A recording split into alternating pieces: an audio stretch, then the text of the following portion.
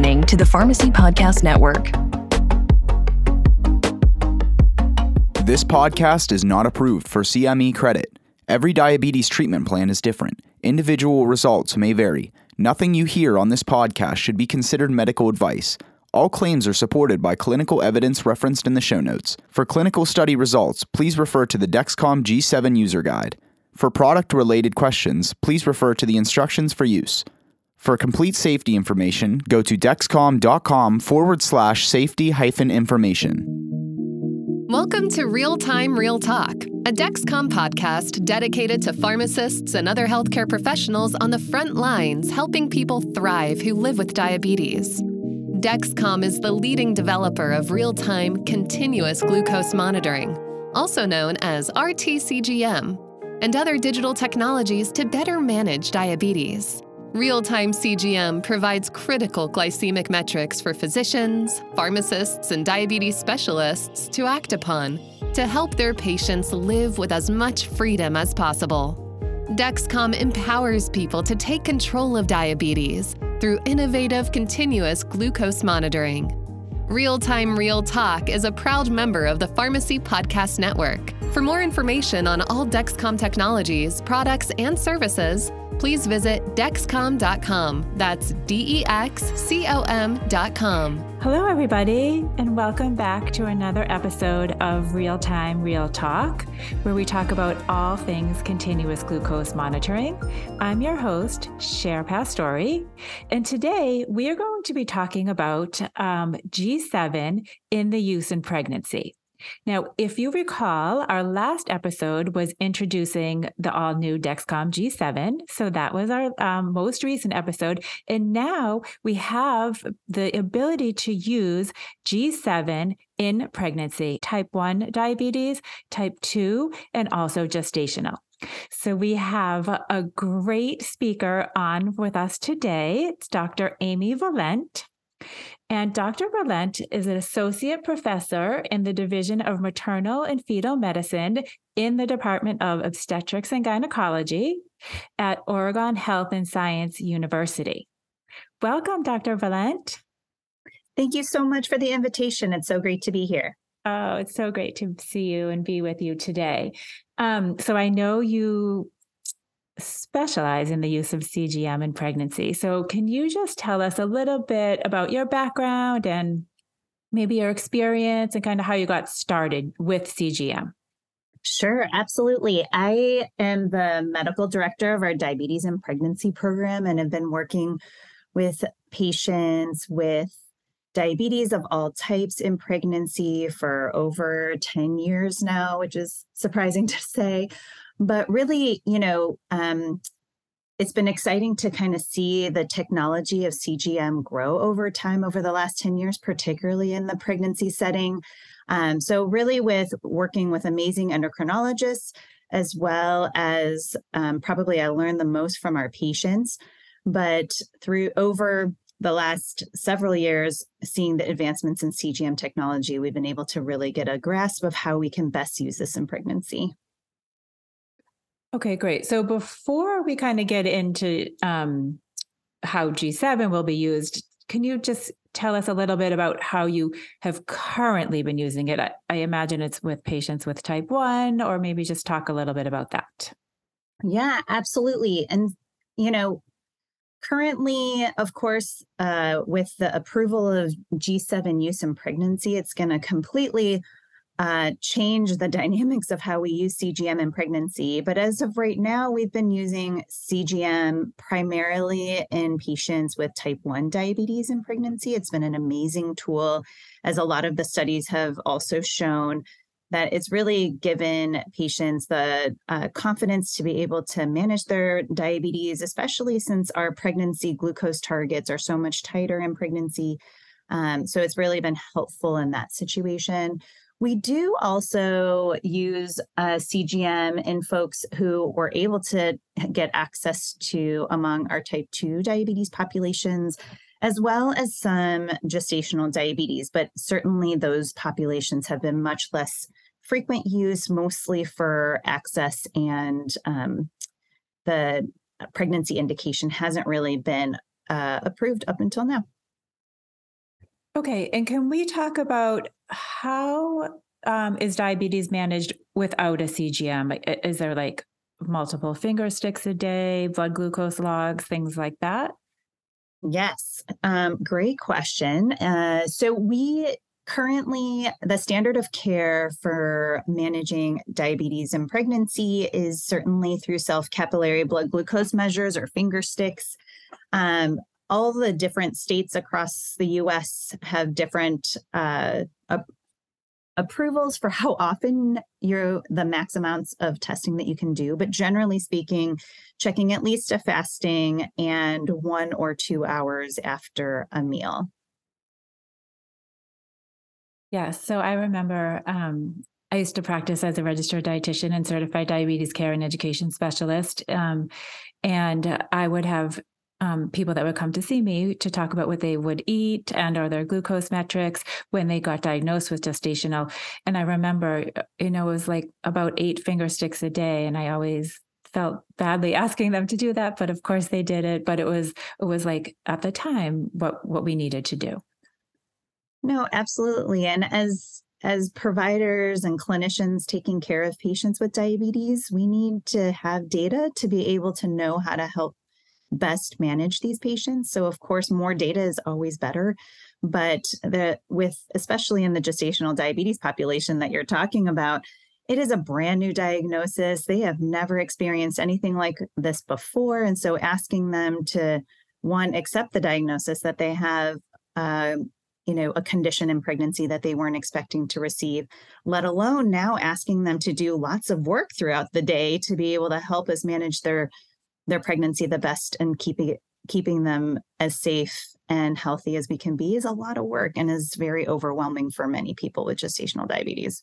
Yes, good. So we're definitely going to get to that later, talking more about data and how it can help you as a healthcare provider and also how it can help the patient. But before we get into that, I want to talk about, like, since CGM is new, relatively new in the use of pregnancy, how do you start having the conversation with your patients about, okay, I want you to try this? Can you just tell us a little bit about how that goes? Yeah, absolutely. For people with type 1 diabetes, most of them are actually coming into pregnancy already using CGM, which is wonderful. It's very easy for them to get covered with CGM. So if they're not using it, then we talk about how we can help them manage their sugars much more effectively and give them confidence since, of course, pregnancy is a very dynamic time period where the physiology, the anatomy, metabolism is rapidly changing. There's no one day that's the same. So for even patients with type 1 or type 2 diabetes who think that they know their disease, which they absolutely do, pregnancy throws a big change for them. So CGM is a great way for them to still feel that they are in charge of what they know about what's going on with their body as far as glycemia goes. And so we kind of start the conversation with that to give them more confidence and autonomy to be able to see what's going on in real time. Yeah, I remember. So I would have patients with type 1 diabetes and, with A1Cs in the low 6s, and they would become pregnant and they had everything down, or we thought they had everything down, their carb-to-insulin ratios, their correction factors. And then all of a sudden it went crazy. No, So, absolutely. Well, and I think probably the most shocking time period for them, of course, is the first trimester or early second trimester, where many of them become even more insulin sensitive than they were prior to pregnancy. So their general response to how they, treat themselves is very different. And then, of course, that upward escalator of pregnancy, of insulin resistance, is a complete shock to them of how much insulin they have to continue to go up. I can understand how it could be very overwhelming for them. yes, for sure, which is why I think CGM is such a great tool. Now, let's talk about, and I imagine it's different for different types of diabetes. Like, for sure, we already talked about type 1, if the person is likely already on a CGM. But if they aren't on a CGM, when do you introduce it to the patient? Yeah, absolutely. For patients with type 2 diabetes, oftentimes they've been primarily managed with A1Cs outside of pregnancy and not necessarily, unfortunately, coming in, checking in blood sugars. So certainly getting them to be feeling comfortable doing finger sticks is very important because, of course, finger sticks still play a role even in the world of CGM. Similarly, with patients with gestational diabetes, understanding finger sticks and understanding getting glucose feedback and how to utilize glucose feedback is really important. So generally speaking, when I introduce CGM is after they feel comfortable doing finger sticks, because that's a really important part of their management. And then seeing that those glucose numbers and understanding what, having information feedback feels like, then we start to talk about CGM and how advantageous having all of that data is for them. And of course, the ability for technology to be able to provide information for them that they otherwise wouldn't get with just finger sticks. Okay. And I wanted to talk about maybe some connected systems. Do you also have patients that use insulin pumps with the CGM together? Yeah, absolutely. Primarily, the population using insulin pumps in pregnancy are patients with type 1 diabetes. Again, many of them come into pregnancy with pump use already. So they're very familiar with pumps and CGMs. It's a little bit of a more cautious application if patients aren't already coming into pregnancy with insulin pumps on. Obviously, we already talked about how overwhelming pregnancy can be, just even from understanding how our bodies respond to different glucose challenges. So, introducing pumps in pregnancy is usually individualized per the patient. However, CGM, of course, obtaining data and understanding how that feeds back in pregnancy is so important, regardless of pump use or not. Yes, I remember it was kind of like best case scenario. If for sure, if someone had type 1, I could see them like 6 to 12 months before they even wanted to become pregnant. So we could start, getting them on a pump if that was what we wanted and things like that. So I want to talk a little bit about, so we have some listeners out there that are pharmacists or primary care physicians and don't really specialize in this field. So can you talk a little bit about maybe what some of the complications that could happen having diabetes in pregnancy and, from not having glucose numbers in range? Yeah, absolutely. It's like I said, unfortunately, pregnant people don't get to take a break from their babies and their placentas, and babies don't get to take a break from their gestational carriers. So, glycemia or glucose goes from the pregnant person to the fetus in a facilitated diffusion fashion. So I always like to use the analogy of a slide. So the higher the blood sugars, the steeper the slide. Babies, of course, just like adults, they don't want their glucoses in ranges that are higher than their general set points. And so they will also start to secrete insulin if they see higher numbers. Now, the consequences of all of this is dependent on at what point in pregnancy is the intrauterine environment or the womb influenced by elevated blood sugars. If they're elevated in the first trimester, then, certainly the first 10 weeks of pregnancy, that's when the babies are actively forming their organs and very sensitive to glycemic changes. The most sensitive organ systems that are influenced from a risk for having a birth defect is the cardiac system or the heart system, as well as the CNS or central nervous system, so brain all the way down through spine. So these areas are particularly vulnerable to having birth defects in the face of having elevated blood sugars. Additionally, of course, when we think about the intrauterine environment, there's lots of factors that can influence that, but certainly glycemia can increase the risk for miscarriage, stillbirth in rare but higher risk cases. And then the placenta, which is the lifeline between the pregnant person and the fetus, is also highly impacted by glucose too. And so we know that the placenta in particular is responsible when it's not functioning appropriately for increased risk for hypertensive spectrum disorder, or people may know it as preeclampsia, which certainly puts higher risk for the pregnant individual as well as their baby. And then we can think about many other things because, of course, just like insulin is a growth factor, it can influence growth. So babies can be on the bigger side or abnormally small. Again, very dependent on how the environment is influenced by the glucose levels, which then can have downstream consequences at time of delivery, increased rates of C-sections or birth injuries for babies. And then, when we think about the transition period from the womb to outside postnatally, these babies are at a higher risk for getting low blood sugar, again, because their insulin is revved up. They don't have the counter-regulatory measures immediately after birth that are mature enough. And so they can have low blood sugars following delivery, and then obviously being taken away from their parents to be having to spend time in the NICU is obviously can be very overwhelming and concerning for parents too that are new. Oh my gosh, I can't. It's like all those things that could possibly happen. It's really just a miracle, right? I mean, it is. Well, and I think it just goes to show why we care so much about, controlling sugars in pregnancy, because we really do want to try to minimize these risks as much as possible.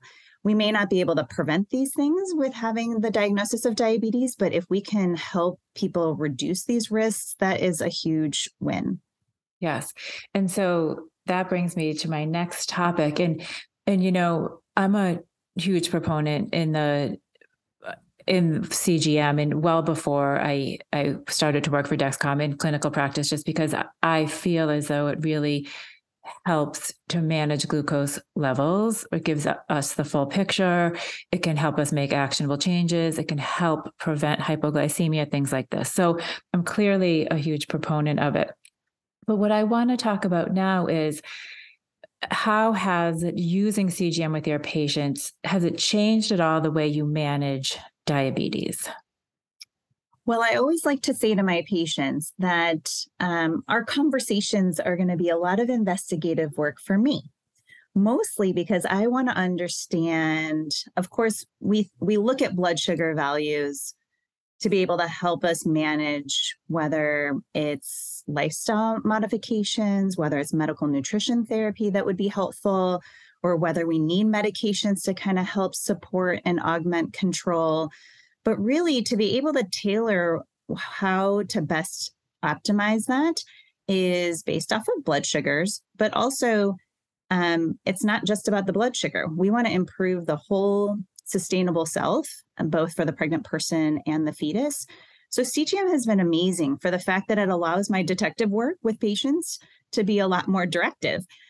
So I can ask questions that are specific. And usually, since patients are looking at this in real time, they themselves are doing their own detective work, thinking, oh, wow, like I'm not feeling so good right now and my sugar's high. I wonder what I must have done that would have contributed to this. Or, wow, I really responded really well to that, 5-minute walk. And how can I incorporate that to continue to sustain these really great goals that I'm doing? So I think that CGM has really helped both for the immediate feedback for patients to be their own investigators, but also for me as a clinician to be able to help navigate them to be able to find that confidence to do so.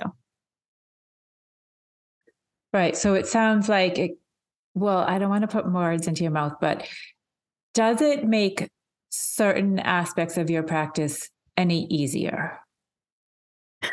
or not necessarily? Yeah. And I would say, probably 95% of the time it makes my job easier.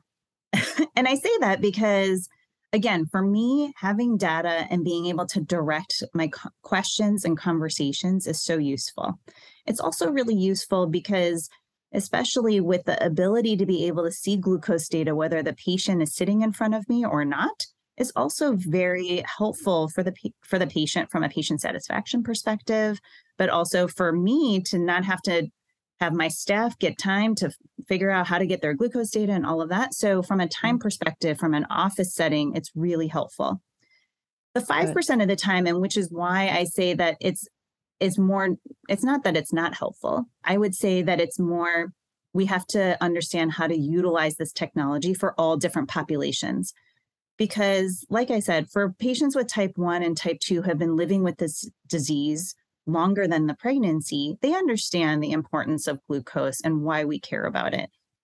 In patients with gestational diabetes who are newly getting the diagnosis, oftentimes I have to work with them to be able to understand, one, the importance. They understand the pregnancy importance. But two is it's a really big learning curve, not only how to check sugars or how to manage sugars, how to interpret this, how does that mean for their current life as well as their long-term health. So there's lots of information that they have to swallow. So sometimes CGM data immediately right off the bat may also seem very overwhelming for them to get that data. So it creates a lot more conversations, but also a lot more thoughtful conversations. So I would say that, again, majority of the time, it's so helpful. It just, with different populations, I think we just have to individualize and be thoughtful with our care. Oh, great. And then, so how would it be different in gestational diabetes? So would we maybe not set that many alerts? Would we just talk to our patients about just looking at their fasting numbers or things like this? Yeah, it's, I think we're all still trying to figure this out because we're now in the realm where we can use this technology in this population more readily. But I will say, I just want to put it into perspective. If we put a CGM on people who didn't have the diagnosis of gestational diabetes, and so we consider them having normal sugars in pregnancy is interesting because obviously we have a fetus who needs glucose as well as a placenta that needs glucose for fuel metabolism.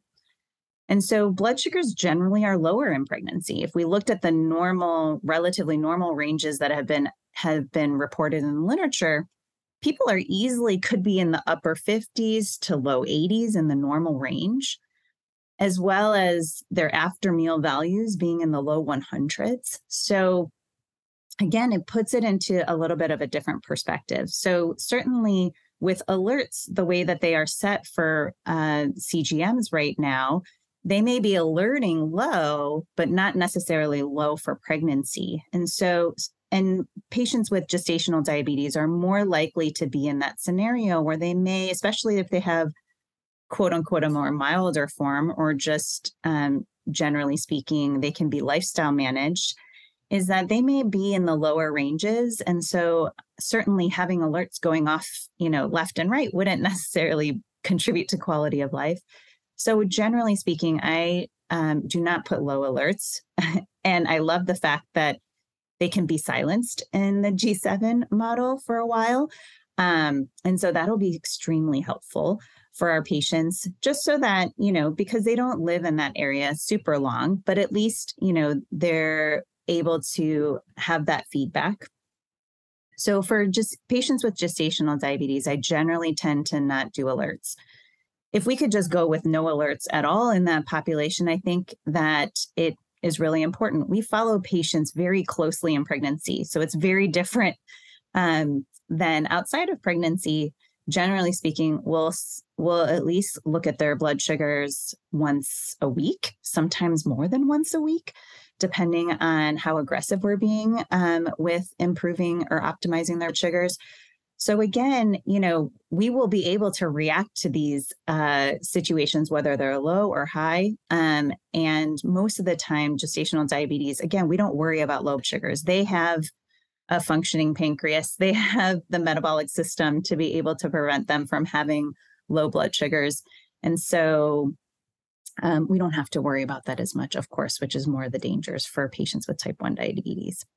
I mean, that's very helpful. Thank you for that explanation, for putting it into perspective. But where I can see some value would be maybe the opposite, right? Like if they ate something and they're going too high, if you don't want to put the alert on, completely fine, but maybe they could look at their CGM after eating. So you can look at the arrow, and then that would maybe help them make different choices the next time, things like that? Yeah, 100%. I mean, I think that, yeah, certainly alerts to make them pay attention is great. But I also really appreciate the delayed feature because certainly we don't want prolonged elevations of sugars.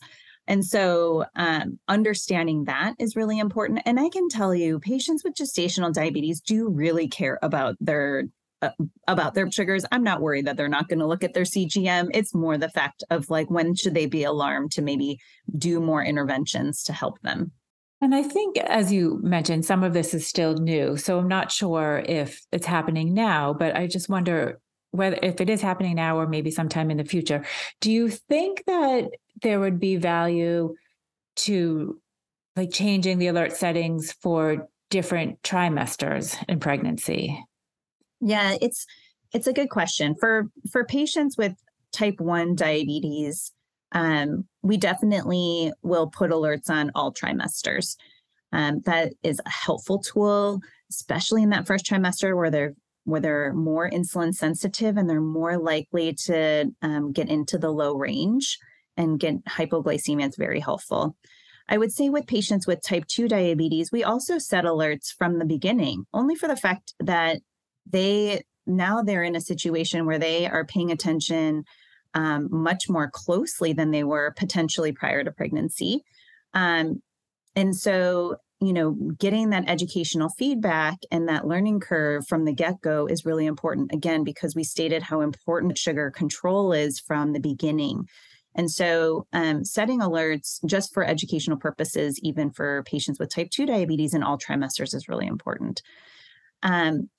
Whether or not we actually set different alerts, I think we still have to work with that a little bit, and understanding, what are appropriate time and ranges for these different populations that we want to try to achieve in pregnancy. Of course, we all want to strive for everyone to be 100% time and range.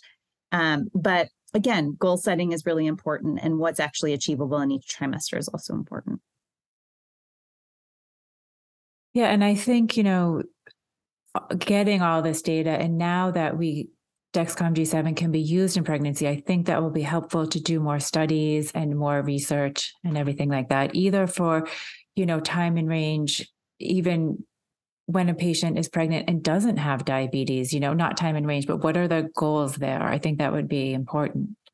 Yeah, I mean, this is absolutely just the beginning. I cannot wait to see where this goes, because having CGM and understanding this data and the cadence of change across pregnancy is going to be wonderful in different populations, different people who are eating different cultural foods, having different lifestyles.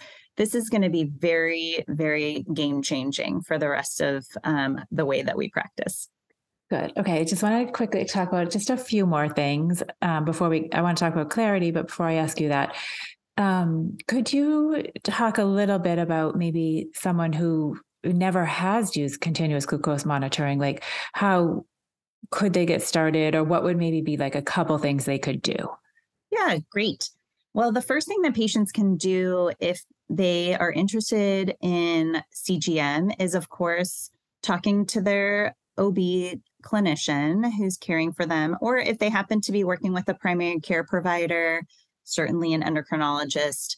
But just asking the question about CGM and if they think that would be a good tool for them, and also how can they get access to it.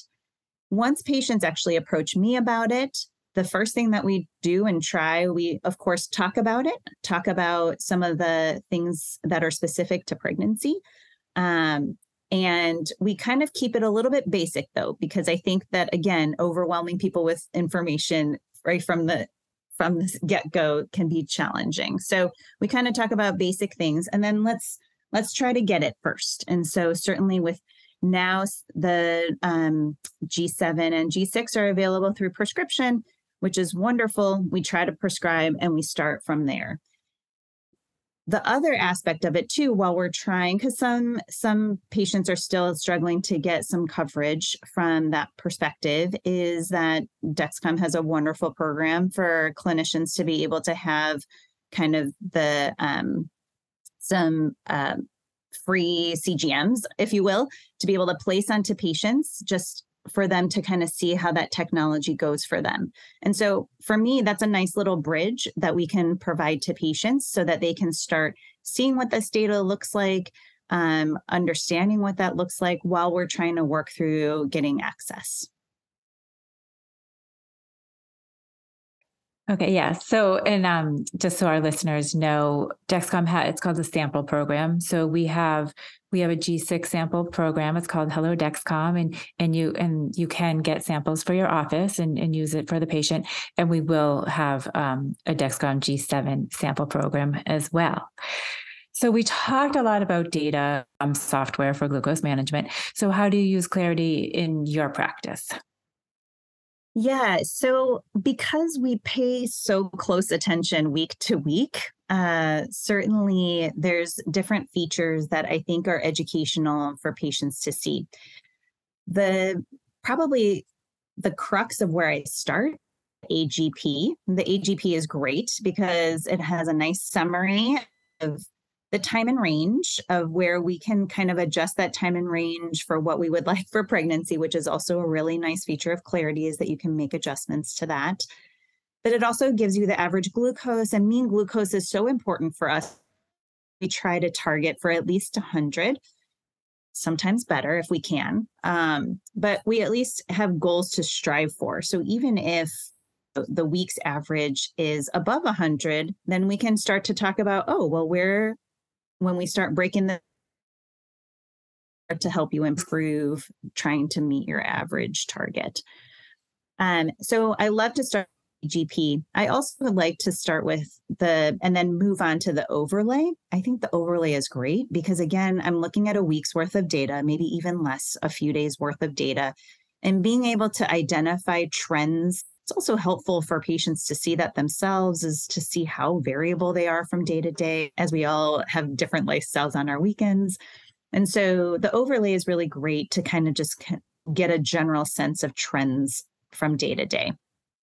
I think the most, though, especially in the population with gestational diabetes in particular, is the daily. So the daily is so great because it can change the patient glucose ranges, that you can look at more pregnancy specific ranges. So I highly encourage people to go under that feature of patient glucose range, adjust that. And then in the daily, you can see that and look at the glucose to glucose differences on a certain day and different days, but you can see across the board. So it's so to just kind of be able to identify trends really beautifully too. Yeah, I loved the overview report, I remember. And then I loved the dailies because, as I mentioned, I'm a dietitian. So I would get like really into, oh, what did you eat here? And what did you do here? Like probably weirdly into it. But yeah, I love that daily report. Well, and I think too, I mean, the nice thing about the Dexcom apps for these is that patients can also input activity, their food, if they're, taking medications. And so being able to correlate that with the CGM is really wonderful. Of course, patients that are, who have had diabetes longer, such as those with type 1 and type 2 diabetes, certainly have a little bit more of a cadence for that. Patients with gestational diabetes, I'm just happy to have the data. So, certainly if they want to input it for themselves, it's great. But if they can't, then, just understanding what's happening from day to day. Yeah, like the trends are so useful. And even, the arrows. And again, if the patient put on the alerts just to see how it's changing, is just so beneficial. So thank you so much. Thank you to all our listeners, and tune in next time for another episode of Real Time Real Talk. For more information about Dexcom products, visit provider.dexcom.com. That's provider.dexcom.com.